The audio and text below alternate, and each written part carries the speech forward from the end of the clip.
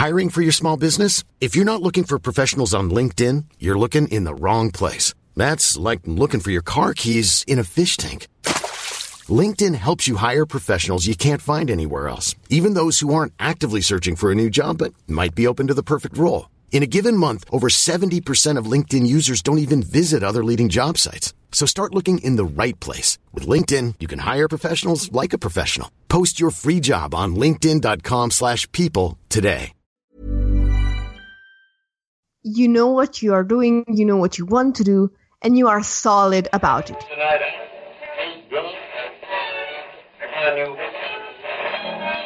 And now, coming to you live from atop the Lavender Town Radio Tower, it's the one, the only Puckle Podcast!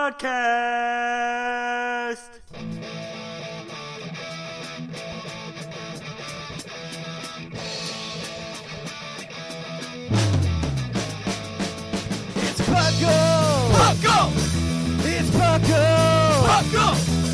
Pokemon Underground Champions League, oh yeah. Puckle! Grab your friends, it's that time again. Listen to the show with the fun never ends. It's Puckle! Puckle! Oh yeah. Puckle!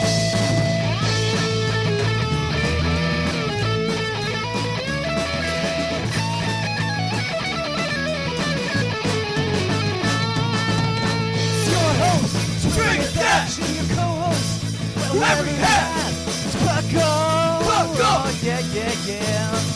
Puckle! Puckle. And welcome to the 353rd episode of the Puckle Podcast. I am your host, Trainer Thatch, here today with my spectacular co-host, including one that sheds cotton instead of fur like my kitty cats, the fluffiest Whimsicott. I think you mean Farfaduvet. Farfaduvet. Yeah. I'm sorry. We were discussing French Pokemon names in the Discord last night, and I found out that Whimsicott is not just hilarious. It's actually really, really cool. I'll explain later if we have time. And then, of course, as always, we have the exquisite Sublime Manic. I am exquisite, and as I age, I get better. Just like a fine wine. Exactly. You're a fine wine, Sublime. I am the wine of Puckle. And as always, we are here to bring you the Puckle Podcast. Puckle, of course, standing for the Pokemon Underground Champions League, a nonsensical name that I came up with when I was 16. But we bring you everything from the trading card game to the video game, including Pokemon Puzzle League. We talked about that once. I actually have the episode for that because a listener, fun fact, bought it for me when we first started the show. So I was like 17 and I was super uncomfortable with taking money or gifts or anything from anybody who would give it to the podcast. Unlike now, you could go donate to Patreon. We're big fans of that. I really appreciate that support. However, I was very hesitant to accept it and I was just like, I can't accept this. And the guy sends me the angriest email in the world. He goes, "It is incredibly rude for you not to accept my gift." And so now I own Pokemon Puzzle League on my Wii. It's very confusing to me. I love Pokemon Puzzle League. It's not a bad game. That's the problem. And it's like one of those games that's actually based on the anime. One of the few that's based on the anime. Back when the anime was super hype, unlike now. So, I don't speak of it now. The anime ended with XYZ and then they just stopped making it. So welcome to the show. If you're new, welcome back. If you're old, we're going to talk some Pokemon stuff today. And before we do that, though, I want to jump into it and see how you guys have been, what you've been up to. Ooh. Well, I was on a holiday for a little while, so I thought, I'm going to play so much Pokemon. And I got like one badge in on a Nuzlocke of Pokemon X. Sounds reasonable. That's like real life now for me. I'm like, yeah, man, I'm going to go play some Pokemon. I got some time off today. And then I'll go and sit on my computer and I'll work on some Puckle stuff. And then I'll get distracted and I'll be like, this science thing sounds really cool. And then I'll look it up to see if it's if it's feasible. And then it's just like, well, I should go to bed now. Honestly, it wasn't such a bad thing for me because I went on holiday thinking, oh, I'm just gonna like sit on a couch and play Pokemon for a week. But then I actually like went out in the world, got some fresh air, biked a bit, walked a bit, which I guess was healthier than playing Pokemon for a week. These are all true statements, yes. I played some Pokemon Go. I caught like 12 shiny Eevee. Ooh. Yeah, I was pretty satisfied with that. Man, that's pretty good. I think I caught like 6.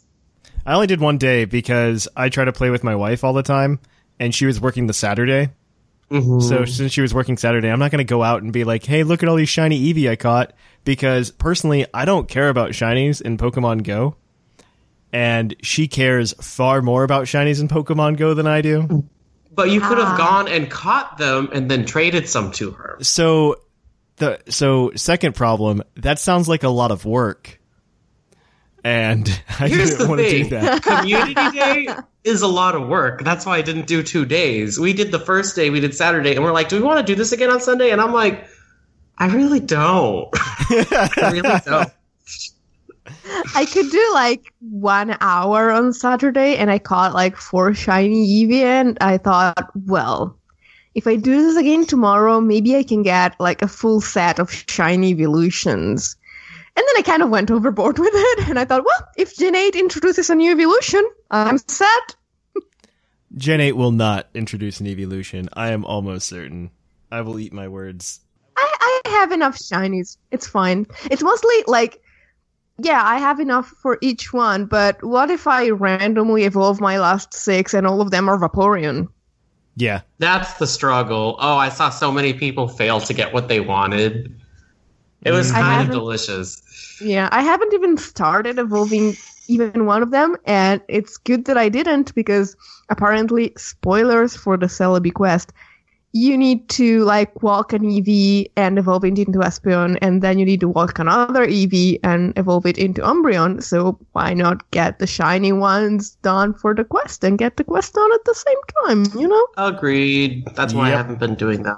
Also, when it comes to the Vaporeon, Jolteon, and Flareon thing, I think my wife came up with the best solution for that, which is just transfer them to Let's Go and then evolve them there.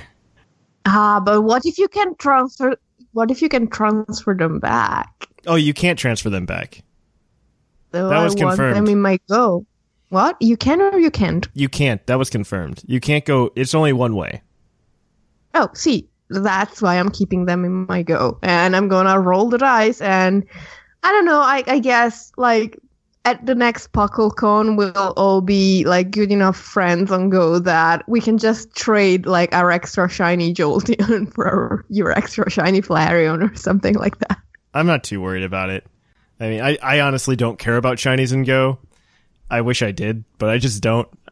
Every time I catch a shiny, I just trade it to my wife. I'm like, here you go. You care. And then she's just like, yay, I've got a shiny. She honestly needs to be the person shiny hunting on Twitch. I think she'd make a far better person at doing that, because she'd probably actually have a legitimate reaction. Oh, yeah. Well, I screamed so much when I had shiny Soviet badge. Like, a lot. But I wasn't hunting for it, so I wasn't expecting it. So that may have been why, you know? Yeah, no, I was hunting Bonsly on stream the other week. And I need to get back on stream. I've been really bad about it because I keep traveling for work. And I was hunting shiny Bonsly, and I broke the chain accidentally, and so I'm trying to get back into a Bonsly chain, and I mean, I was at like 200 some encounters for Bonsly and still hadn't caught it. And I'm walking around on stream, and you know, I'm running into other things that aren't Bonsly, and I run into a Rockruff, and it's shiny. Like, just full odds shiny Rockruff. And I was so upset. You were, honestly, you know that, like, this was my first email to Paco, like, 3 years ago, 4 years ago? I don't remember. I still haven't caught a full odds shiny. Never seen one. I couldn't believe it, and I'm just like, man, I want that Bonsly, though. We were working on Bonsly. Gosh. All right. What about you, Sublime? What have you been up to? I've been up to going back to work and being an adult, and that life. Honestly, that's fair. It's that teacher life. Yeah, teaching. Year 4 as a teacher. Mm-hmm. I'm aware. Yeah. I'm good friends with a lot of professors over at the local university. And so they work with me during the summer, and they work throughout the year as well. But they, one in particular, he was working with me, and he comes in, and he's just like, I hate that class started. And I'm like, why? You've been teaching for like 20 years or something now. And he's just like, yeah, but the kids just keep getting dumber. I just can't handle it anymore. And I'm just like, I'm so sorry. He's like, I walk in there, I teach my classes, and then I leave, and I come over here to work because I just can't stand it over there anymore. I'm just like, that's really depressing. But we can have an entirely different podcast on my opinions of the university system one day. And the objectification of higher education. Yeah, that's what we could have. Why that's terrible. Yeah, that's not a Puckle episode, unfortunately. So it turns out there was some crazy Pokemon news. So we're going to change gears here, and we're going to cue that epic music.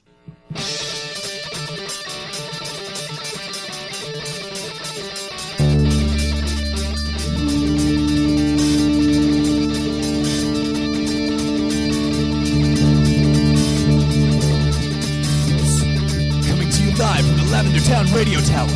This just in. And welcome to the news. In the news, we have several things. So let's first knock out all of the Pokemon Go, because there's always Pokemon Go news. Good for them, I guess. And that's good for them. It is. Yeah, it's not the end of the world, right? So the Celebi quest is officially out now. You can go try to get Celebi. It takes like a week and a half, but you can do it. You can go and check that out. All of it's on Cerebi or your favorite Pokemon Go website of choice. You can see all of the special research steps. Go out there, have fun. That came out on Monday. Also, Ho-Oh is coming back. When is that? I think that's this Monday. It's already right now. It's actually going to end on the 27th. Oh, it's going to end on the 27th. So you guys are screwed if you don't get one now. There you go. Get on it. Get on it. Yep. Right now. And then, of course, if you're at Pokemon Worlds, like right now while we're recording this and not after it comes out, you can catch some Unknown. That's your Pokemon Go. Yeah. Also, Entei is the next one for the research. So good for you guys. Have fun with that. All right. But some other cool news that I think is really fantastic. First of all, starting August 27th, so this Monday, Twitch is going to start doing the streams where they play TV shows, and they've chosen Pokemon as the way to do it. And they said they're going to be doing this for like 10 months. I'm so excited. You don't even know how excited I am just to have Twitch being playing the Pokemon series. They're going all the way from the Indigo League to the end of XYZ. So where the anime ends for Sublime. Yeah, I mean, that's when the anime ends, actually. Yeah, it is a lot. So the idea is, I believe they're going to do 10 to 16 episodes a day, Monday through Thursday. And then they're going to be doing encores on Friday and Saturday. And then they're going to be doing Pokemon movies on Sunday.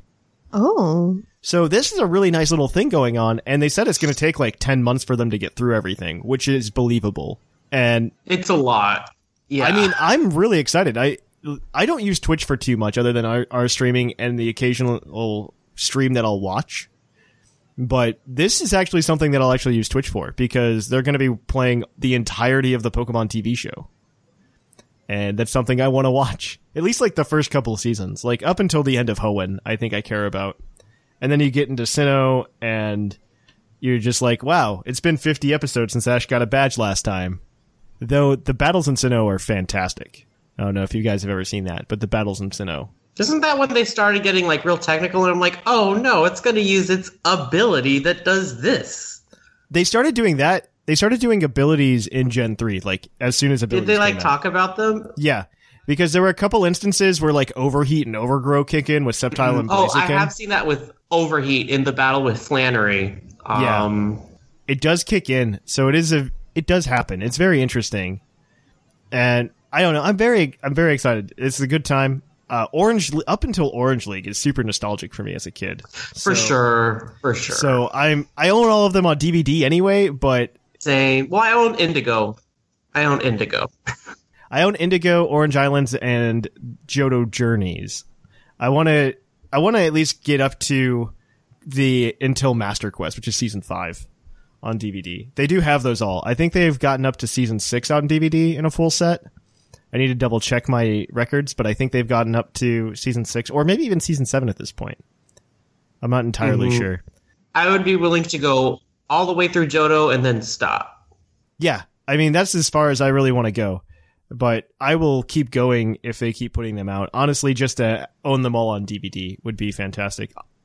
To be fair, I'd actually prefer them in Blu-ray because Bo and I talked about this slightly because they're relaunching the Blu-ray for the first 3 Pokemon movies. And there is actually a difference if you watch the Blu-ray version of the Pokemon movie versus the DVD version of the Pokemon movie.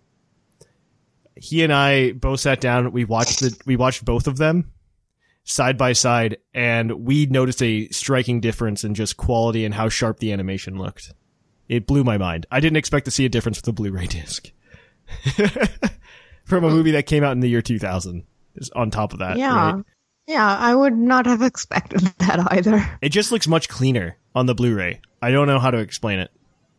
And No, I guess I get it, but as you said, like, it's something you expect, but as you said, not from an older movie. Mm-hmm. So if you want to go get Latios and Latios, which are the next legendaries coming out in the legendary year of Pokemon, I guess, guess what? If you live in the US, you get the Shaft again, just as everyone, I guess, because instead of everybody having to go to GameStop this time or Game or whatever store, they have to go to Best Buy in the United States to go get your Latios and Latios card. What? Yeah. What? It's getting worse. What? Like, I thought Target was a stretch, right? Yeah. And then we have to go to Best Buy. What's up with that, guys? Everybody else gets it via the Nintendo Network download. Oh, that is... I'm Man. done. Nope. The US is just getting the shaft on all of these downloads, by the way, because what makes it worse, like, it'd be fine if Whimsicott also had to go to some store that wasn't Best Buy, maybe. I don't know what they have in Italy. And they could do that. But it was equally as sad. But the problem is, this happens literally for almost all of these downloads, is that Europe gets them in the form of just like an online download. Because that's far more convenient for everybody involved except for us. Honestly, like, even if Europeans had to go to a specific store, like one that was actually in their country, it wouldn't be as annoying as Americans having to go to a specific place because your country is so ginormous. There's a good chance you have to drive like 4 hours to That's get to a true. store. Especially We for a have Best bad Buy. public transit. Yeah. Especially for Best Buy, because Best Buys aren't all over the place. Like, I can understand Target, I can understand GameStop. Those are prominent stores in the US. Best Buy, however, there are some cities that only have maybe one, and those are cities, mind you. If you live in the middle of nowhere, there's a good chance that there's still a Target somewhere near you, or even a GameStop. I've seen GameStops in the middle of nowhere before. Exactly. But the middle of nowhere in the US is very different from the middle of nowhere in Europe. Exactly. I mean, because you just hop on some bullet train that you guys built with what money, I don't know. And yeah, you have a bullet train now. I've decided that you're now Japan. I mean, we do have super fast trains, but that's not the point. The point is, even if I have to, like, hop into my car and drive in a direction for, like, 2 hours, unless I'm, like, I can't think of a place in Europe that isn't, like, Russia, that you will not hit a city in 3 hours. Yeah, because I can think of several places in the United States where you probably wouldn't hit a Best Buy in 3 hours. Looking at you, Wyoming. Looking at you. So that's honestly, it's so frustrating when they do that. So I'm going to try to get as many as I can so we can distribute them on Twitter and stuff like that, because I know it genuinely helps people out who can't get to it. Though there are people, my least favorite thing is when we give away codes on Twitter, there's always going to be that one message where the guy goes, "Can I have 2?" And that moment I just skip his name and don't even give him 1. And because it's just like, well, you're being greedy, you know? Well, just give them the 1. They were just asking. Maybe there were enough extras. And I'm a big believer that it should never hurt to ask. Just say no. You cannot have 2. I'm going to say no, you can't have 2 in a DM and then not give them the 1. That's even more insult to injury. But Oh, God. let's move on with the news. Let's move on. So, Pokemon Worlds are going on right now. Typically, that comes with a big reveal. And you guys are greatly not going to be disappointed with the reveal this year. They revealed there's a new Pokemon card coming to the scene called Tag Team GX, where it appears that you're going to get a legendary mixed with another Pokemon like Pikachu, battling it out. It's a basic that's going to have like 240 HP, not broken, by the way. And it's also going to, if it gets knocked out, your opponent takes 3 prize cards instead of the normal 2 for a GX. I personally don't like them from a collector standpoint. I do play the game, but as a collector, I like collecting the individual Pokemon and their cards art. And whenever there's more than one Pokemon on the card, like, for an example, if we look at the Landorus, Thundurus, and Tornadus boxes that are out, they come with those big jumbo cards with, like, the stupid, like, hey, look, all 3 of them are on the same card type deal. And that's what this makes me think of, and it just feels like a cheap gimmick. I'm not a big fan. It's also just going to crush how fast the game goes. And I'm disappointed by that, because they were doing such a good job slowing it down. They also announced the logo for the Detective Pikachu movie. And it is, in fact, coming out in May 2019. So instead of watching Star Wars, you can watch Detective Pikachu. Wait, Star Wars comes out in May? No, Star Wars, I was referring to the release time schedule of Solo. Like that series of movies, like it's not going to exist anymore. Solo bombed. Solo did it too. It didn't bomb, but it did not meet projections. Yes. It bombed for a Star Wars movie. Yes. Yeah, exactly. Yes. But Detective Pikachu is coming out. No, I'm sorry. I mean, I am going to see something else in theaters in May 2019.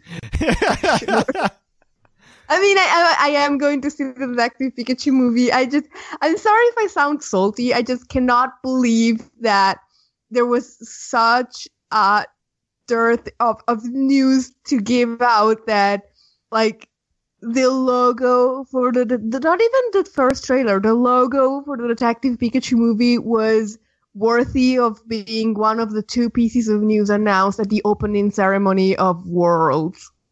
Yeah, it's frustrating, but I mean, we can talk about this further, but I don't think they had anything for Let's Go.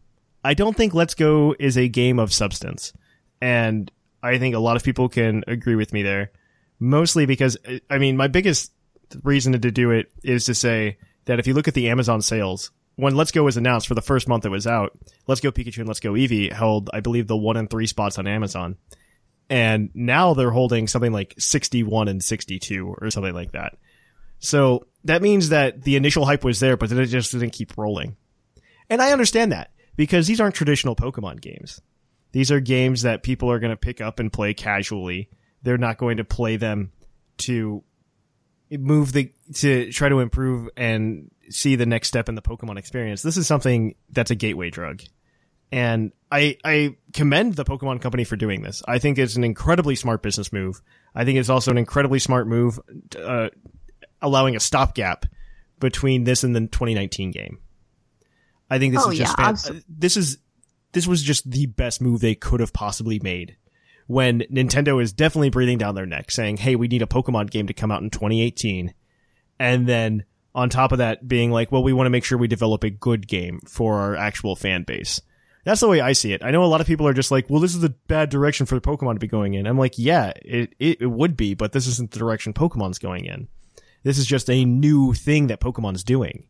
I think it's more, it's somewhere in between saying, oh, Pokemon Mystery Dungeon's now a series, right? And saying it's somewhere in between Pokemon Mystery Dungeon and the main series. It's somewhere in there. I know they call these main series games in their press release. I think you do that for several reasons. I mean, they also called the Nintendo DS the third pillar of Nintendo strategy. So let's take what game developers say with a grain of salt, right? And that I think that this is a quote unquote main series game, but it's not the actual core experience that players expect. Everybody gets the game in 2019. I feel like everybody forgets that. I think Let's Go is a really good testing ground, so that if something does work really well in Let's Go, maybe we'll see it in the 2019 game. Something like following Pokemon, right? Or yeah, people really like that. Maybe they'll be like, yeah, let's throw it into 2019, Pokemon I almost said Crystal as if it wasn't a game that didn't exist. Pokemon Turquoise and Teal. I thought we were past colors. That Turquoise is a precious stone. Fun. I know we've done those as well. Yeah, but we're not past that. Okay, so we did X, Y, Sun, Moon. Let's see. Okay, so I would say Jupiter and Mars, but I feel like you're opening up a Pokemon Diamond and Pearl remake. What if you use the astrology signs? You could be like Aquarius crystal. I would be so peeved about that for reasons that are very personal to me and that I will explain to you in another juncture. But, oh my. She's got thoughts, okay? Long personal story. Don't worry about it. I guess like the salt I felt is, I guess, the salt that so many people felt. And I think it's because like I totally fell for rumor that had no grounds in reality. You know, the rumor that a bunch of Gen 1 Pokemon had received renewed copyrights. Oh, man. So, yeah, you're right. So we talked about it on the show, right? And I think what we said on the show was very grounded. I know we made the title somewhat clickbaity, but I thought what we said was very grounded in that I don't think it's going to happen. I just don't see a way for them to do it, especially with some of those names having Alolan forms. I just don't see it happening. And on top of that, if you look at how many sources actually confirmed that happening, I think it was like one. I think it all went back to one tweet. I don't remember this. Have you actually mentioned the fact that the rumor was just a rumor? It wasn't actually true. I called it a rumor. I didn't call it a fact. I called it a rumor because it only came from one source. That there's that Pokemon got retrademarked. It came from one source. Every single article goes back to one single tweet from Jinx Club on Twitter. Yeah, which claims and Joe Merrick confirmed that it wasn't true. So boom. The problem with news is, as usual, the news makes a splash, and then when someone actually speaks up and says, "Wait, that wasn't true," not as many people hear that. So I was one of them. Joe Merrick and I would we would have a really good time at a pub together, complaining about things. It's fine. All right, so that, I think, is all of the news. I think we did it. So before we go, Sublime wanted to say something, though, about the Puckle PTU pod. That's actually dropping in like a week and a half, isn't it? Yeah, it's coming up, and I had announced it the last time I was on the podcast, but neglected to mention that it will be explicit, unlike your other Puckle festivities and podcasts. So be aware of that. It's only going to be on Patreon for a little bit first, as kind of a testing ground to see how that kind of mature content plays out. We'll see where it goes from there. Yeah, just something people should know. Yeah. All right, so we're going to kick it on over, guys, to Puckle's Poke Quiz, where we're going to quiz your co-host on their innate Pokemon knowledge.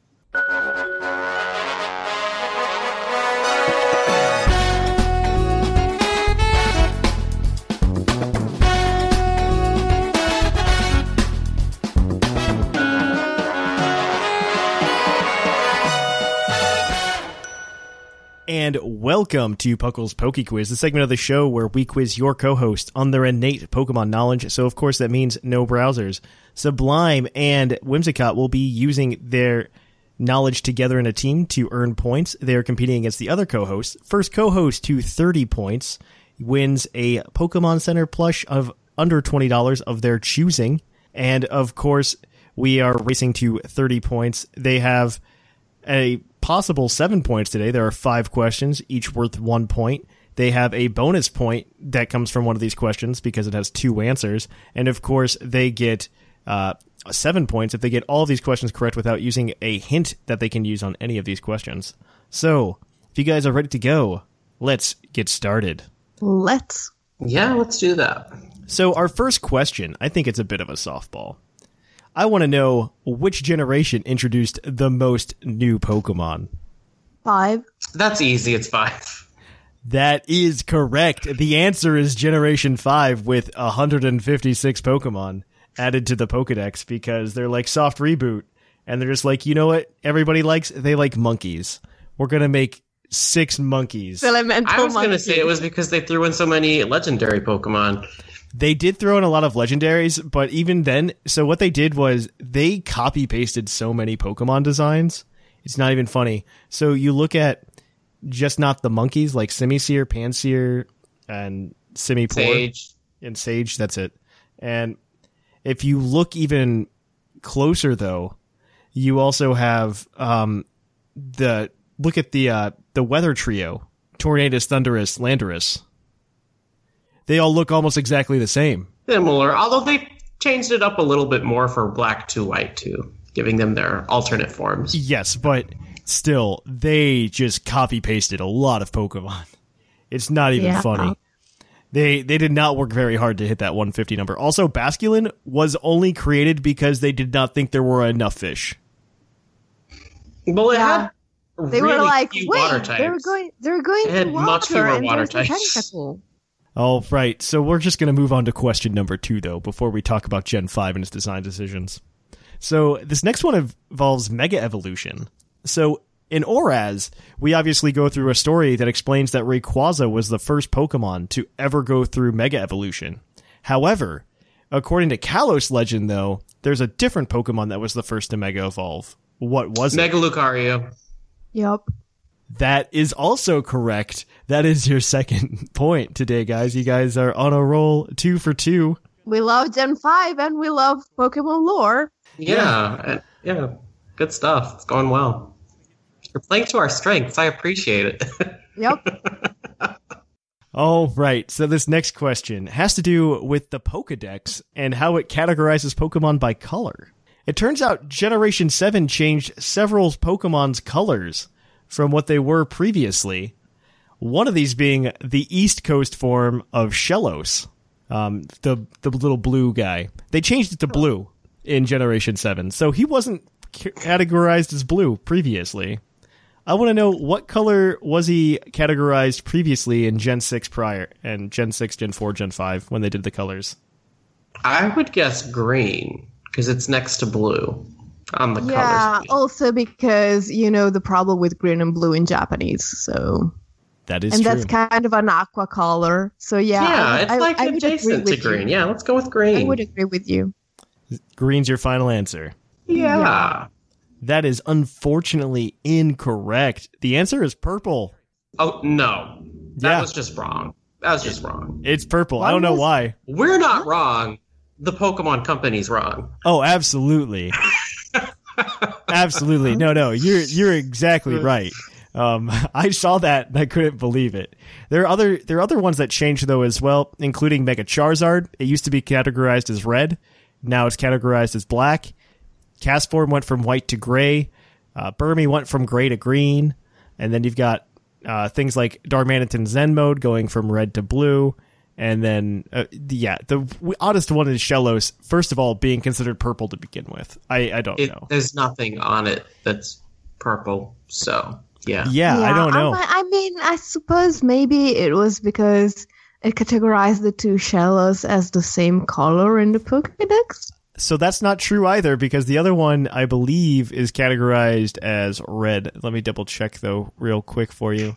But yeah, Shellos, let's see. Shellos, no, they were both categorized as purple. You are right. The West Sea one is categorized as purple. There you go. That's a good explanation for you. And it was the first one They're created. still wrong. So. They're still wrong. All right. So we're going to move on to the next question. That includes your bonus point. So this question I found really interesting. I didn't know this until today. So there are 2 non-bug type Pokemon families that can learn the move Twin Needle. What are they? Twin Needle is the signature move of Beedrill. First of all, there are way more Pokemon than Beedrill that can learn it now. And two of the evolutionary lines that can do it are not bug type. Well, since we lost the perfect run, why don't we use the hint?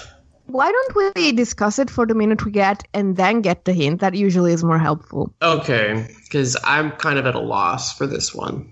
Same. I'm trying to think about Pokemon. Maybe something that is bug type looking, but isn't a bug type. You know what I mean? I mean, the first thing that comes to mind is Flygon, but I don't think it gets Tweedle. I don't either. It would need twins of something. Yeah, I'm thinking like, I don't know, Excadrill, but it's a poison type with Tweedle, right? No, it's a bug type move. It's a bug type move. It's a bug type move. Poison you. Tweedle, stuff that has pointy parts. Yeah, it's weird because there's so much stuff that gets like Spike Cannon or All right, you're gonna have to use the hint. Yeah, we're gonna have to use the hint. Yep. All right. So one of these Pokemon families is known for having Skill Link. The other one is an electric type. Not just an electric type. It can have another type attached to it as well. And it's known for being spiky. Jolteon. Okay. Does Jolteon learn it? I think Jolteon might learn it. Wait, no, it's not just an electric type. No. It's I'm thinking Togedemaru Pin and Missile. Cloyster. I'm thinking Pin Missile. Yeah, I'm thinking Pin Missile. Don't you think it's Togedemaru and Cloyster? I definitely think it's Togedemaru. Does Shelter get Skill Link, or is it just Cloyster? I don't remember. Well, either way, I certainly don't think it's Minccino, so let's just go with Cloyster. And let's think about this electric one a little longer, because I feel like there's lots of spiky electric types. Yeah, That's kind of the but Togedemaru has metal spikes also. So that's more than two. No, evolutionary families. That's what I said. Evolutionary families. Ah. Wait, are So you Shelter trying and to Cloyster, imply- if you answer that, would count as one. Mm-hmm. Yeah.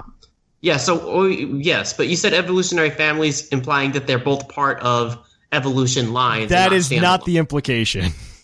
You dug into that. You made that inference. That is the way that works. No, not true. No. Technically, If a you single live alone and Pokemon you is have an no evolutionary family of You're one. not a family. You by yourself, you're going to die alone. Sorry about it. You may have a cat. You might. You probably have 27 of them. Let's go with what we've got, yeah. So the Cloyster line and Togedemaru? Yep. That is correct on both accounts. It is Yay. Togedemaru and Shelter. They both learn it via Egg Move. But I thought that was really interesting that they learned Twin Needle, of all things. Yeah. Isn't that is. interesting? It is interesting. Okay, so that's 4 points for you guys today. And as always, we wrap things up with a base stat question. And this week, our base stat question is about base HP of Steel-type Pokemon. We want to know who has the highest base HP of all Steel-type Pokemon. That is an interesting question. Okay. Let's think this. Solgaleo. A lot of is times- possibility. What is? Solgaleo? Solgaleo. That is Yeah. a good starting point. I feel like a lot of the legendary steel types have really high defenses and actually don't have very impressive HP. That's right. Like, Celesteela's HP is not very impressive. It's a combination of having, like, good HP, good defense, good special defense, but it's not exceptional at any of those. I Yeah. don't think. And like you think of like Registeel or Cobalion, and their HP is not impressive at all. They have good defensive other things, but do you know what Solgaleo's HP is? No, Off the but top I of your head? know it's really, really high. Like, it's the highest for psychic types. Well, It's higher then than let's go with Wobbuffet. that. Then if it's higher than Wobbuffet, let's go with that because I think that's a good choice. Yeah, I can't think of anything else that would be very high in HP specifically. That is correct. That gives you 5 points for today, guys. So good for you. Solgaleo has a base HP of 137. That's quite high. Yeah. It's very high. Bulky boy.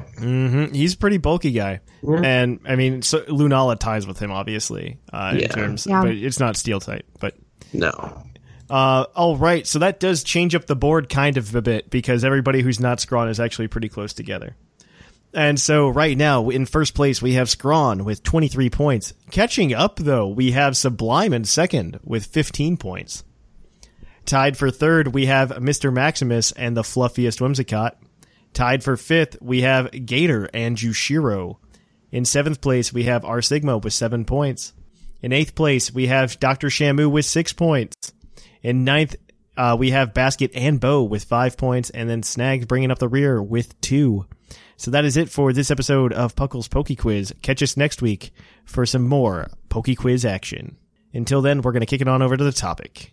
Look out! A wild bow appeared, telling you how you can enhance your Puckle experience. If you haven't already, join us on Discord, where you can chat with other players and hosts. Follow and like our social medias, and come and watch us play on Twitch. If you're able to give anything, try Patreon.com or TeePublic, where you can get all kinds of sweet Puckle merch. And, last but not least, check out our Puckle Plus, where you can find shows like Game Corner, TCG Cast, and Battlecast. Catch you on the flip-flop! And welcome to the topic. Our topic today is going to be competitive Pokemon playstyles. I think this is an interesting topic. Whimsicott came up with it. And it's just very interesting because it's something that we don't talk a lot about in terms of playing Pokemon. But finding your playstyle is incredibly important when you want to play Pokemon and be good at it. I think that's one of the essential things, is to just do that. Because we have, I think you can kind of break it down into 3 main playstyles, and then we can kind of branch off of there from those. But in my opinion, there's an offensive playstyle where you're very aggressive in the way that you play. And then there's balanced, which I think is probably the most popular and the one that people typically play. And then you have stall. The Devil's playstyle. Yeah, if you're the Devil or Seth Vilo. Yeah, Seth Vilo. Yeah, I mean, it's kind of how you play when you're, I don't know, when you want to play super safe, you play stall. I think that's kind of how you we can discuss it when we get to stall. Yes. Yeah. But I don't know. I don't know if we're ever just going to go and break them down one by one. But, I mean, you can break these down into a little bit more. I know hyper offense is a big thing right now. It has been ever since Gen 7 became a thing. I wasn't a hyper offensive player until recently. I mean, I think it gets to a point when you play a lot of Pokemon, you can kind of start shifting play styles. And I mean, I started off as a balanced player personally, and I've shifted into the part where I can play stall. I don't think it's fun. It's not, and that's my biggest issue with it, is that you're just, you know what I don't want to do in my life? Spend an hour on one Pokemon battle. Yeah. I mean, that's how I feel about stall. I've played a lot of stall matches. I think we've had a few Puckalonians that not Seth Vilo that have played stall, and they've played it to the point where they've timered out. And that, oh man, Pokemon gives you an hour timer. If you can't complete a Pokemon match in an hour timer, you really just need to stop. Just stop. Because that's a huge thing. That's just upsetting that you just took an hour of your time and you couldn't even finish a match. Mm-hmm.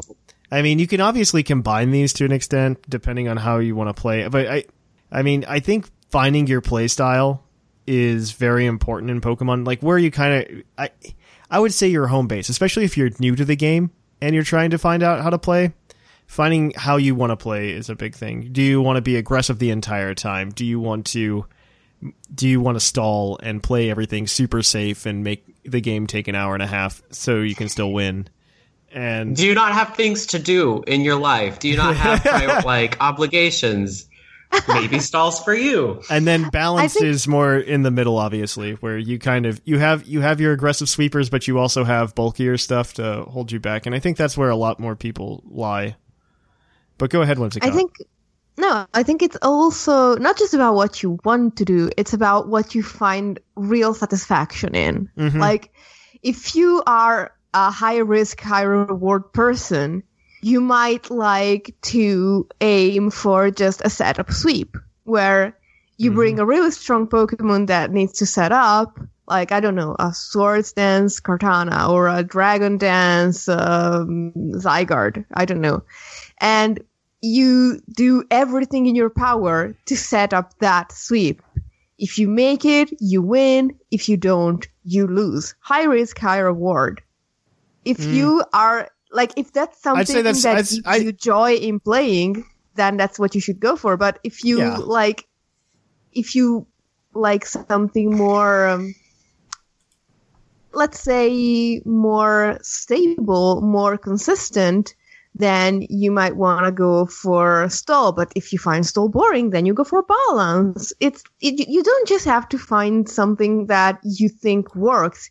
You have to find something that you enjoy doing, because you're playing Pokemon to have fun, right? No, I'm playing it for the glory and the money. Okay.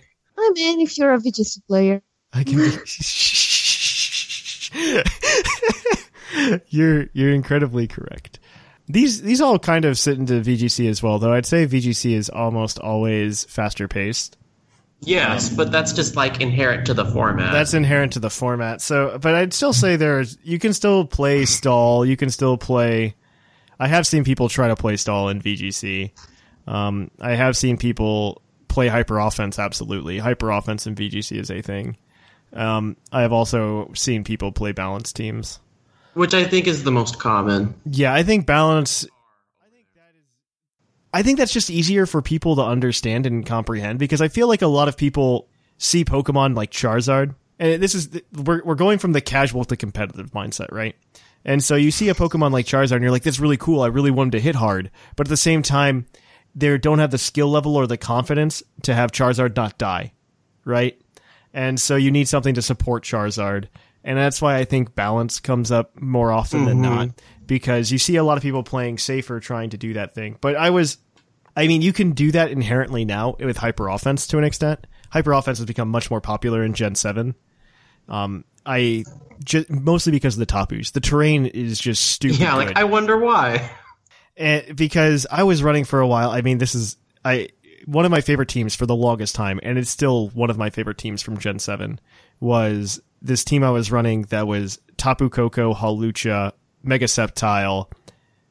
It was Moxie, Gyarados, and I forget the other two, but they weren't bulky. It was a hyper offensive team. It was a team that essentially, I'm going to set something up, and then I'm going to knock you down, and you need to stop me before I get on too big of a roll.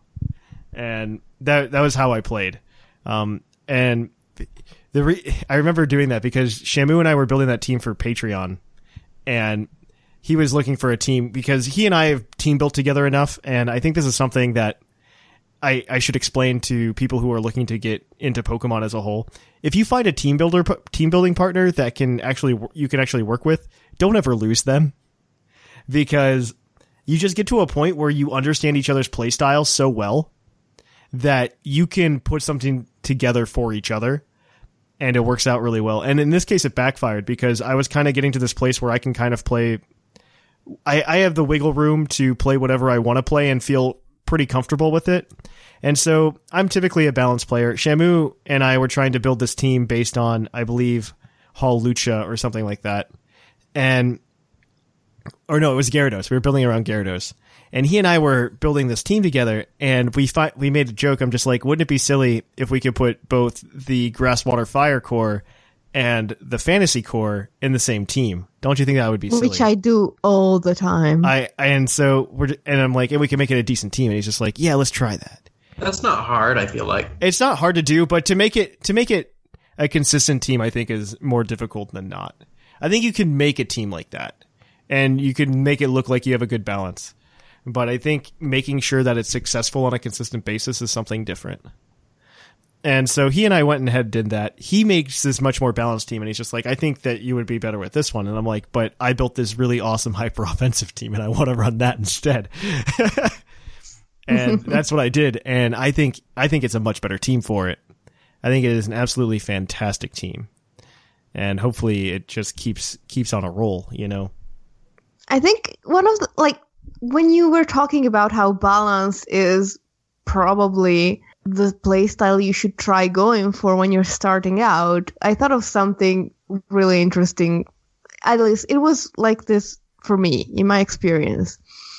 But I think balance is the one playstyle that can also, yes, it's a good one to start out, but it's also a good one to make that last step into being a really, really good singles player. Yeah. Because when you play balance, you can actually more easily become aware of how Pokemon is a chess game.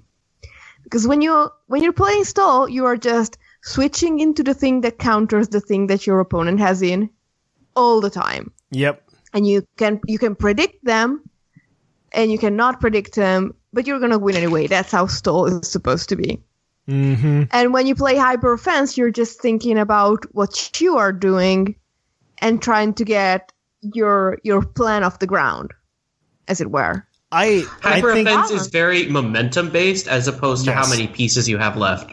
Yes, I would Like, agree you're much with more that. willing to stack for hyper offense if it gives you enough momentum to make up for it. I agree with that. I also wouldn't say that you're not thinking about what your opponent's doing in hyper offense, because it is very much, I mean, you are definitely more focused on what you're doing than what your opponent's doing, but you also need to worry about what your opponent's doing in hyper offense, because if you're running hyper offense, you need to make sure the opening's there. You can't just send out Mega Charizard if your opponent still has Choice Scarf Tyrantrum in the back, right? Of course. You need to make sure that you need to play to your opponent right there and make sure that you can, one, choose the right Pokemon. I mean, I think hyper offense is more akin to helping you realize how win conditions work in Pokemon. Yes. I guess what I'm trying to say is Pokemon is always a chess game, but when you play balance, you have the easiest time actually seeing that and learning that than if you're playing the other two play styles. Yeah, I think they each have their own thing to teach you. I think win conditions is something that people don't think enough about when playing Pokemon. I have seen a lot of people that I've played on Showdown and on stream. I've seen them kind of throw away the one Pokemon that I'm just like, if you would have kept that, you would have won the game. You know? Yeah, that is absolutely. And that's I see that all the time, where people throw away games because they're not thinking about, okay, this is how win condition. This is how I go ahead and win. And I guess that's what people are referring to. And it's very, I hate the phrase, they're thinking 5 steps ahead of you, right? I don't like that phrase because I feel like it's very vague and it doesn't really explain what's going on. But the reason that you can say I'm thinking 5 steps ahead of you is because you thought about your win condition. You thought about how this game plays out. And you know what move you want to make. And I mean, personally for me, I hate that phrase. I don't think it's very descriptive of what's going on. You may disagree with me. You may have been like, yeah, of course that's what that stands for, Thatch. And you know, let's just say you're thinking about the future instead of just the present. Exactly. I think an even more accurate way of putting it is not thinking 5 steps ahead. Is that you know what you are doing, you know what you want to do, and you are solid about it. You never lose sight of it. So It looks to your opponent as if you are thinking 5 steps ahead. In actuality, what you're doing, you have set a path, and you're working towards the win condition. Exactly. Mm-hmm. And that's I think win conditions are just there's big things in Pokemon outside of just playstyles that I don't think people understand. And I think win conditions are a big one. I think people need to be more aware of their win conditions when playing competitive Pokemon. They need to go, okay, this is how I win this game. And that's part of the reason I'm probably not the best VGC player, because I haven't gotten to the point in my VGC skills where, well, yes and no I am, but that meta rotates just so often that I just go, okay, I understand this meta. I can pick out the next 10 steps I need to make to win this game. I typically play it on a 1 to 2 turn ahead basis. And that's why whenever I play VGC versus something like singles, I feel like I'm just like a fish flopping around and just hitting buttons, because I don't know. I'm just like, I don't know what the best play is here. And just because there's just so many variables and it's a different game than what I'm used to in singles. And you have to pick moves so fast now. Yeah. Well, on top of that, I'm also, typically with the new pace, and I would say, because I mean, I obviously know what I'm talking about to some extent, because I did okay at St. Louis, and like I did have moments where it just kind of clicked, and I'm like, okay, these are the next like 5 plays I need to make, right? And like it can happen. I'm not denying that. I mean, obviously it does for a lot of people who aren't me. They're better at the game than me. The people at Worlds this weekend are far better at this game than I am, and so they can actually sit down and think about that. But I can understand what it's like to be new to the game, if that makes any sense. And I think it just needs to be said that you start to figure out your win conditions. And honestly, and I say this every time we do any kind of competitive-centric episode about learning how to play a game, learning your play style in this episode, whether learning how to team build, learning how to get good at Pokemon, and the answer is literally just go play the game. Because you need to get some kind of intuition on what's going to be the thing that takes you to the goalpost, right? Honestly, like, I think one of my best learning experiences, and this is going to sound weird, one of my best learning experiences about win conditions was the UUTC last year. Yeah. That I, #humblebrag, I won, but I didn't go in thinking, I'm good, I'm going to win this. I won this in part because I realized as I was going through that I had built a roster with 2 Ultra Beasts, 2 Scarfed Ultra Beasts, and like an Ultra Beast is a very simple win condition, if you will. Like, you put a Scarf on Cortana or you put a Scarf on Nihilego, and if you just can chip down your opponent enough that nothing outspeeds it, that can kill it, and they can Oko everything that's left using like the Beast Boost ability, then you just snowball with that and win. It's a very simple win condition, if you will. Like one you might want to use to learn maybe, but I hadn't even realized that that is what I had done. I had made a roster that was built around the team archetype, chip things down, sweep with Ultra Beast with a Scarf. And like I had a win condition and I only realized I had it halfway through the tournament. And then I started basing my playstyle around that, and it worked really well for me. Yeah, it's fantastic. I really do appreciate, like, when you figure that out. I think there's a lot that clicks when you play Pokemon and you figure that out. I don't know. I would say I'm better than your average bear at competitive Pokemon, but I want people to understand, like, this is doable. You can do it too. You don't have to have a Pokemon podcast. It's literally just go there, play the game, have fun with it. And I mean, if you're not having fun, then why are you even playing?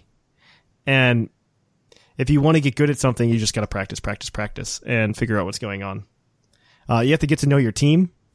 You have to get to know your play style and how you like to play the game. If you're not comfortable playing stall and you built yourself a stall team, I don't care if Seth Vilo could do really well with that stall team. For example, I don't think you would do very well just because you're not comfortable with that play style, making those plays. And then you're a masochist on top of the sadist because you're playing stall and you don't even like it. So Exactly.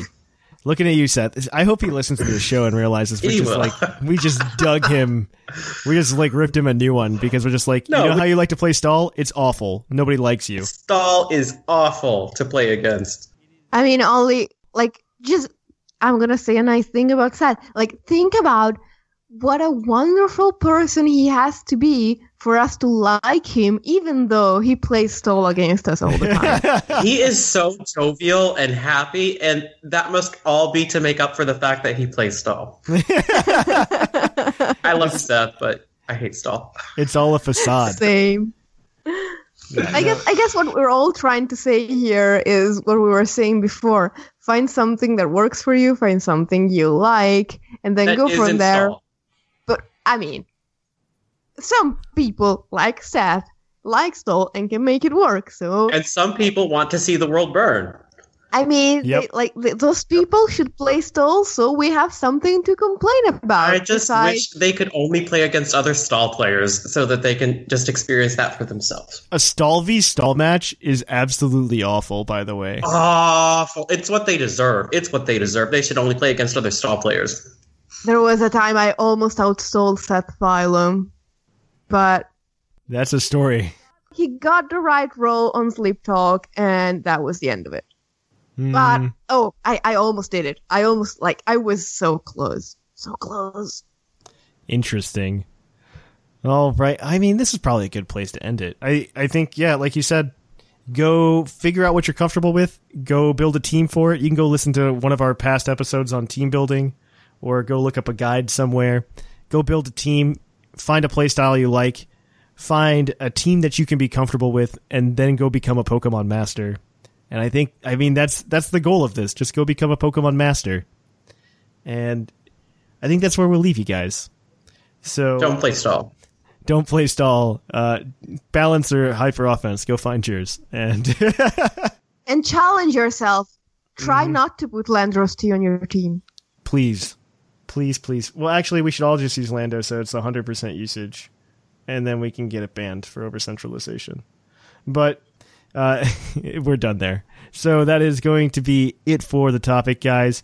We are going to take we're going to kick it on over to the poke of the episode. So I will catch you guys on the flip-flop. Poke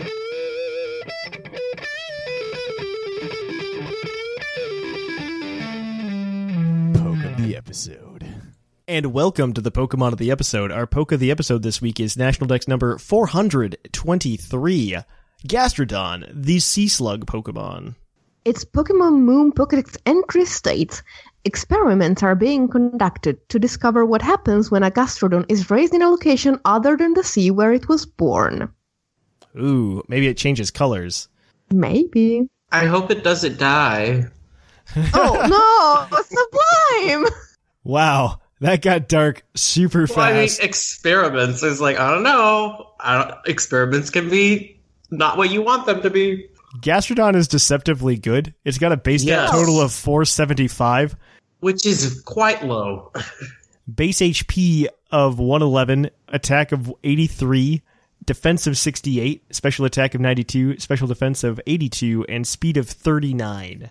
It's really good because I hadn't realized that the Moon Pokédex entry for the East Sea is the one I read you, and then the Ultra Moon Pokédex entry for the West Sea starts with their shape and color change depending on their environment and diet. I guess they found out. I mean, yeah. I believe right now it's in the OU tier, so Gastrodon's an OU because it's so good. It gets access to Scald, it gets access to Recover, it gets access to Earthquake and Toxic, its ability Storm Drain. The typing of Water Ground is just a really solid typing. Defensively. And then you put Storm Drain on top of it. Yeah. So it can't even get hit by water types. Yeah. It's just going to take a special attack boost from getting hit by a water type move. So it's a free water type immunity on top of that, which is blowing my mind. But Scald, Recover, Toxic Earthquake, that's pretty standard. You max out that special defense and you max out that HP and then you just go to town. Just sit there forever, Seth. You're going to have a good Pokemon. There are a couple other moves it gets. It gets Curse, so you can build up the defenses if you really want to. But the standard set for all time has been Scald, Earthquake / Earth Power, Recover, Toxic. Boom. That's the standard set of all time. Slap some lefties on it, and then bulk up the defensive choice. And you just go to town. That's Gastrodon in a nutshell. It gets some other cool, other moves, but it gets Icy Wind like everything now, because it became a move tutor move, and everything just gets Icy Wind. It's really cool for speed control, though. I should say that. Icy Wind's really cool for speed control. And because it's so slow, Gastrodon has also been really good in Trick Room in the VGC in years past as well. That's true. And it's a rain counter because it's really nice to condense so many roles into a single Pokemon. Mm-hmm. He can do a lot. He's a solid mon all around. I mean, his move pool isn't super deep. He does get Rock Slide, which is really nice if you are a VGC player. And he does get Poison-type moves as an option if you're really worried about Fairy types. So those are some things to look for. Other than that, though, his move pool is not that deep even. He just doesn't have that much going for him move pool-wise, but his stats just work out really well. It's that typing. It's like everything lined up perfectly because the stats aren't that good, right? 68 defense is bad. Mm-hmm. Objectively. And it's a defensive Pokemon. Objectively bad. But, I mean, and you get two colors. They come in two colors. You can get a pink one or a blue one. And they're both purple. So, that's how it works out for you guys. But, yes, I don't know if it's got a card. It's definitely not good in the T. Oh, my gosh. Can we get Gastrodon GX, please? Please, please, please, please, please. I need that in my life. Oh, tag team. Tag team Gastrodon GX. That's what I need. With another Gastrodon. One's blue, one's pink. I love that. That card needs to exist now. Pokemon, I'm giving you all of these free ideas, Okay, I'm just letting you know. Free ideas, courtesy of Thatch. You can use them. Just call me up. You can get me at 555-6064. That's how you get to me. But I mean, they're just good ideas all around. Let's see, Gastrodon of the TCG. It has 0. Oh, it does have one card in rotation. It has one from Crimson Invasion. Crimson Invasion, and it's almost good. Not. No, it's not. It's bad. It's a ground type, 120 HP, fighting, and a colorless for 30 damage. You can do Eerie Fluid. It also confuses your opponent's active Pokemon. For 2 fighting energy and a colorless, he can do Earthquake for 120, which does 10 damage to each of your bench Pokemon, not even theirs. So, Gastrodon, not that good. It's meh. It's bad. It's not very It's good. bad. It's a bad card. You're right. Most cards are bad cards, though, so it's okay. Most cards are bad cards. This is true.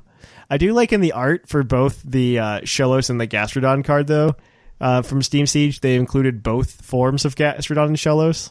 That's so cute. Yeah, it's adorable. They did a good job there. They did that both. with the Crimson Invasion as well, it looks like. No, just the Crimson Invasion. Those were the only ones. They did that for Steam Siege as well. Oh, Steam Siege. That. Steam Siege they did as well.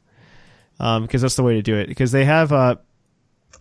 I think before that, they actually specified whether it was EC or West C or something like that. And I mean, so I don't know if that made any difference in how they evolved or not back in the day. I mean, the last time that happened, though, was Rising Rivals. So that was Platinum. So they weren't really that... They're not even expanded. That blows my mind that Shellos and Gastrodon hadn't been in an expanded until Steam Siege came out. I just thought about that. That blows my mind. Oh, well. Good to know. Good to know. It's a Pokemon. Gastrodon is a Pokemon that does Pokemon things. Well, it does have an interesting piece of trivia. Like, Shellos and Gastrodon were they were supposed to be in Ruby and Sapphire. Like they had I do remember that. art and everything, and then they just didn't put them in. But if you look in Diamond and Pearl, you can still find the back sprite for the early design of Gastrodon, but there's no front sprite for it because they got rid of it. Yep, it's all, but only halfway. Yeah, I mean, I think Ruby and Sapphire intended to have more Pokemon in it than it actually did. I know that when they were developing Ruby and Sapphire, they were trying to find a good balance because they knew they couldn't fit all of the Pokemon into Ruby and Sapphire. They were trying to find a good balance between old Pokemon and new Pokemon. And these were probably some of the new designs they had that just got cut. And they're just like, we can't put these in the game. I always find it really interesting when we look at the Pokemon designs that we never got. I think the big one to look at there is a couple months ago, we got that manga about developing the first Pokemon games, and we got 3 new Pokemon, in quotes, that were never released in Gen 1. The reindeer, the shark, and the crocodile thing. I think that's really interesting, but to be fair, if you look at some of those designs, they just don't feel like Pokemon either. No. And another one is just with the Space World demo that we never really talked about on the show, but the Space World demo dropped a bunch of new Pokemon that we hadn't seen before, including evolutions of like Weepinbell with the Sunstone, and Leafeon was actually originally planned for Gold and Silver, which I find really funny. Yeah, but it didn't look as good as it does now, so I'm fine with it. Well, I think if you look at that game, they were okay with just retconning that certain Pokemon could evolve with the same items that existed in the game, and now Pokemon's actually been really good at being consistent with this Pokemon couldn't evolve in the previous games because it didn't have access to XYZ, right? Yeah, there's only one case where they messed up, I think. Yeah, I think. Is it Mamoswine that could learn Ancient Power? Piloswine could learn Ancient Power in Gen 3, I believe. And that's the only case that they messed up.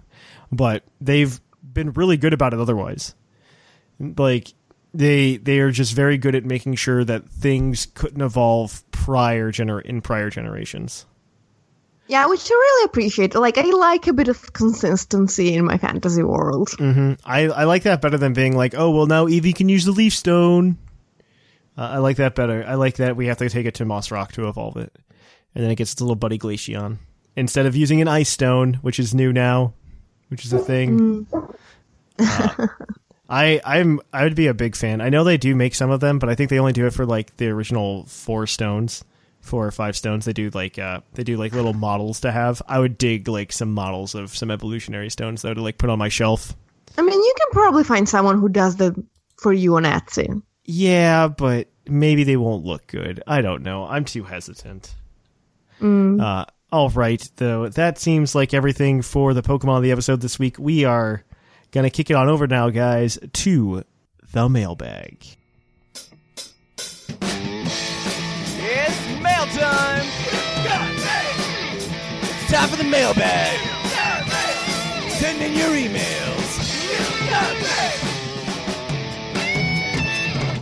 And welcome to the mailbag. The mailbag, as always, is brought to you by the energy drink Green Tauros, the energy drink that gives you hooves. Hooves! And also Squatty Potty. But as always, that's a joke. We are not sponsored by Squatty Potty, but yet, Squatty Potty, hit us up with those promotions. We want to promote your product. All right, but either way, we have emails for you guys today. For those of you who are new to the show, the mailbag segment is where we read listener emails and discuss. We typically have a prompt. The prompt this week was, what Gen 1 Pokemon would you like to see, or what mechanic would you like to see in a future Gen 8 Pokemon game? Kind of like Z-moves or Mega Evolution. What do you think is next? And you can send in your emails to pucklepodcast@gmail.com with answering the question of what kind of playstyle do you have in competitive Pokemon? Let us know at our email. So we'll look forward to those emails next week. But let's get to these today. Our first one is from Doc Noximus. Good evening, Puckle. Dr. Noximus here, ready to reclaim my nefarious nature by bringing up natures in Gen 8. As of now, they have a modest effect on the whole EV-IV system. Let's crank that to 11, shall we? First, hide the number values, but keep the vague hex chart. Do you think you can just scan a Pokemon with your Dex and have it spit out numbers? Yes, please. Yeah. Never get rid of the numbers. Yes, absolutely. In fact, show us the number of EVs too. That would be great. I'd be okay with that. Next, make natures wider ranging. For example, an impish Pokemon might have a boost to cause ailments, but disobey without high friendship. Or a brave Pokemon may resist intimidation, but also occasionally refuse to sub out. A shy Pokemon might be more likely to flinch, but have boosted hidden power. I don't know. I would like these for in-game. Like in-game, the stuff yes. from... like Pokemon and Me. Exactly. This creates a more realistic dynamic game balance that allows for trainers to pick Pokemon by preference over raw stat values. At the same time, having the Pokemon checked at the region lab could reveal its current hard numbers without disclosing the max potential or base minimum. Well, no, if you get the current hard numbers, you know the max potential or base minimum. Finally, my vote for Megas goes to Xatu, Carnivine, and Zebstrika. Actually, those are all solid. Those all could get cool Megas. Yeah. Stay sassy, Doc Knox. Yeah, I don't know about changing natures. I think natures are in a good place. Yep. Don't touch them. Pass. Don't make them. I'm a fan of the actually show a Pokemon's nature as you're playing with it. Like whether you show it in Pokemon Me or you show it in game with stuff like the ones he mentioned, I would be okay with that. I would actually like it, but only in game. Mm-hmm. If you want to do stuff with the natures, add a Pokemon a Me feature where they react differently based on their nature. Yes, that's exactly what I was about to say. All right. So this next one is from Duly Noted. All right. Okay, so here's the problem. I listen to the podcast while I'm driving. So when you do the mailbag, I want to write in, but by the time I get to work and then get home, I've completely forgotten to do it. It's not that I don't love y'all, but sometimes ADHD gets in the way. Hold on, I think I see something shiny outside. Okay, I'm back. So, I'm going to touch on the last 2 weeks worth of meal prompts. Let's start with my thoughts for a new Mega Evolution for the Let's Go series.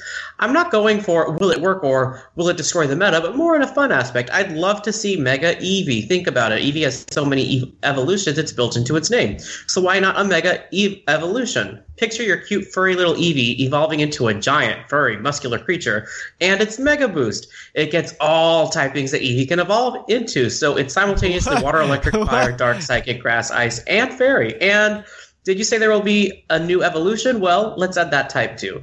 Unless Mega is the new evolution, Evil Grin. It just sounds like a fun time to be an Eevee. No, it's not a fun time to be an Eevee because you're 4 times weak to Stealth Rock. On top of that, with no resist, yeah. Yeah, I think you're 4 times weak to poison too. I don't. Well, yeah, you are. Yeah. Yeah. Oh man. Yeah. There's a lot of bad things about those typings put together. Give it Magic Guard. Done. I still think there's bad things about that typing. Yeah, there are. Yeah, too many types doesn't help you any. Because you can only carry 4 moves of stab anyway. So I also think that they did a really good job celebrating the whole Eevee thing with the EVZ move. So I don't know that we need more Eevee love. Please. The Z move was perfect for Eevee. We talked last week on the show about how the Gen 1 love is kind of just getting exhausting. And I hope that we stop with the Eevee love in the same vein. Because, I mean, that's part of it. But I digress. We can continue. Now, on to Generation 8 mechanics. Let me start by saying that I don't think there should be any Alolan forms in the new game, at least not in the main game or story. Sure, people will want to collect them all, and in that case, maybe they can introduce a new mechanic to bring them into the game, perhaps a seaside resort type location. You bump into tourists who have brought their Alolan mates with them. Or perhaps Alola can be a vacation spot included in the game post-game, where you can visit by ship like the Poke Cruise Lines, or some kind of audio, vibratory, physio-molecular transport device. And I give you 10 points if you can tell me what this is a reference to, but I'm not going to do that right now because I'm reading. After all, the game size can be much larger now that we're on the Switch. The point is, Alolan Pokemon are specific to that one small region of the islands, Alola. They wouldn't be found in the wild anywhere else, so I don't think mouthy Mega Evolutions are going to be a thing, nor should they. It's bad enough that we meet the Tapus, the defenders of the Alolan Islands, have a battle with them, and then say, okay, you are done being the island's protector. Get in my Pokeball and stay there for the rest of your life. But to also take them away from their homeland? Nah, that's too cruel. And now let me close this out by asking y'all a question. Which tree do you think Generation 8's professor will be named after? Keep up the great podcast. I love you guys, and I'll make it for the next PuckleCon, I promise. As always, this email is duly noted. Linden. Gosh dang it, Whimsicott. That's a deep cut right there. Oh, so shady. That's shady. A deep cut. Well, you should know that one, Sublime. You should know I do know that one. That's why I'm saying it's shady. That's a deep cut. Yeah. I meant it in a good way. It's a deep cut. We'll see. How about Tamarind? Ooh, I don't know. I don't know any other tree names other than the ones that already exist. So I'll be very surprised when we get something else. I was looking at a picture of all the professors recently, by the way, and it's just like, what's the difference between all of these other than which one of these people stands out other than Juniper for being the only female professor, right?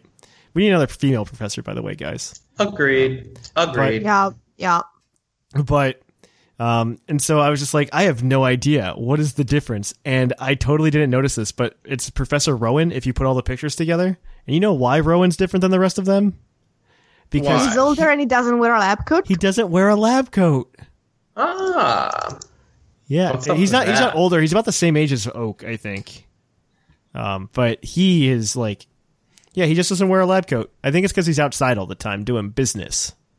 Honestly, the way he reminds me of like an actual professor in academia because they always have to go out to like interact with people to get funding. Then they make their grad students do whatever. But I digress. This last one's going to be from Domobot for you, Whimsicott. All right. Hey, Puckle Crowd. Last time I wrote in, I talked a little about Shellder, and I recently heard you talking about possibly getting a split evolution in Gen 8.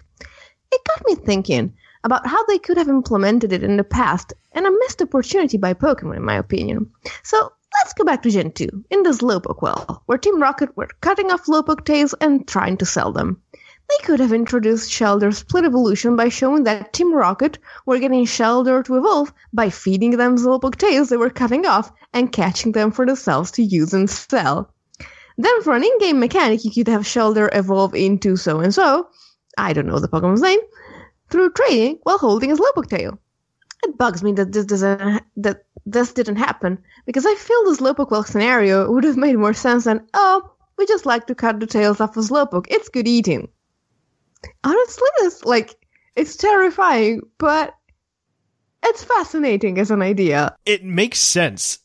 I would accept that as a logical reason. I wouldn't accept that as like a Pokemon thing to do, because TPCI and Game Freak are just more friendly than that in general. It's very grim for the Pokemon world.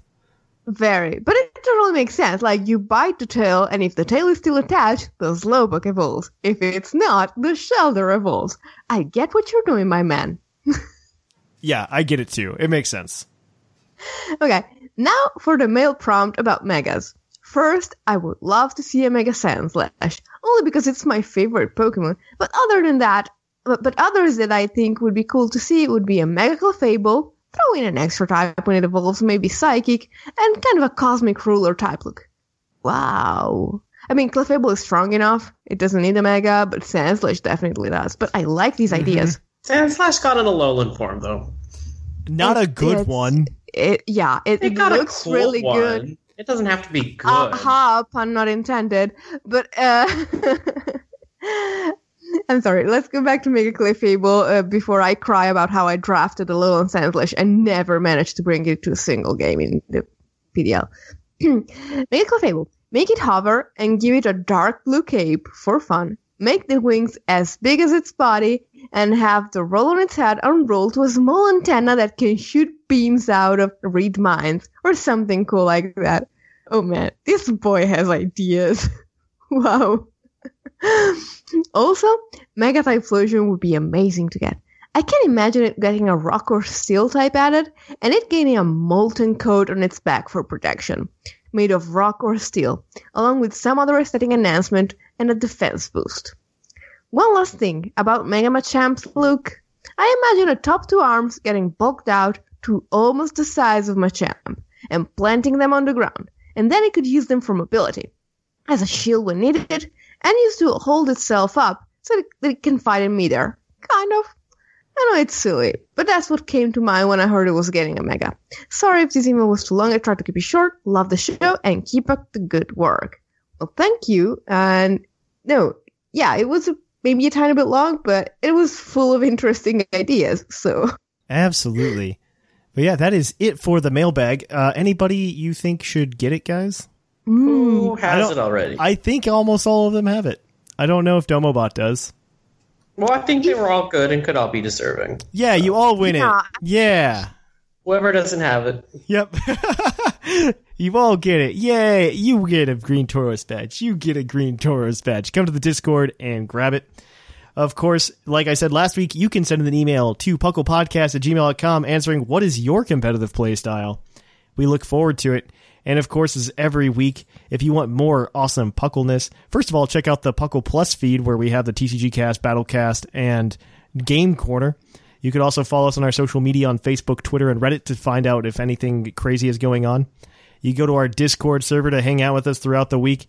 You can also come to twitch.tv/thepucklepodcast to hang out with us.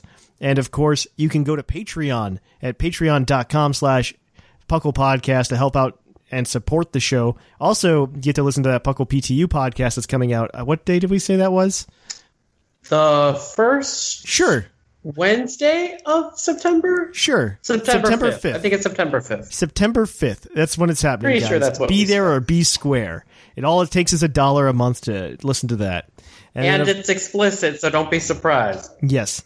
And also, if you want to support the show in other ways, you can check out our TeePublic store where you can buy all of our fun, crazy, wacky products in t-shirt form or onesie form for your children or throw pillow form for your comfort. And of course, you can Also, go to Twitch and give us Twitch Prime subscriptions if you have them there. We really appreciate any support we can get. If not, the best support we can get from you guys is just having you listen to the show. And as always, we appreciate you. So until next week, guys, here in the Lavender Town Radio Tower, I'm Trainer Thatch. I am the fluffiest whimsicott. And I'm Sublime. And it's closing time.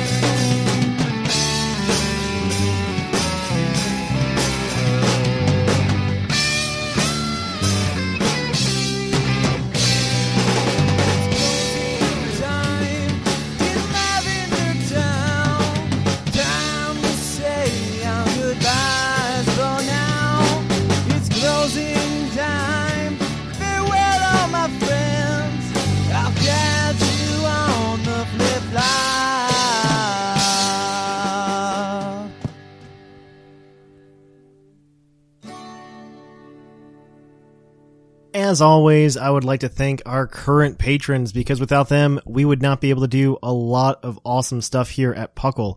So as always, let's just go ahead and jump in. Thanks to Viger, Jonathan, Zane, Sean, Dexio, Chris, Ryan, Michael, Rotted Mushroom, Jimmy, John, Miguel, Paul, Marcus, Ilaria, Andrea, Doc Knox, Mikey, Alec, The Golden Clef Key, TJ, Birdkeeper Cobra, Doc McStuffles, John, Greg, Trevor, Jesse, Ozzy, Trey, Josh, Nathan, Daniel, Nick, Polini, and Ironcaster, Dylan, Shira, Sparky, Orange, Avenger, The British Gent, Half Full Reviews, Michael, Echo, Anime Gravy, Inferno, Alex, Michael, Eric, Travis, Thomas, and Curtis. So thank you all to you for going ahead and donating to Puckle. We really appreciate it, and we hope to see you guys in the future. And if you're a $10 patron or higher, feel free. Soon we will be sending out those Bosifist cards, so if you haven't gotten one yet, you will soon. So I will catch you guys on the flip-flop.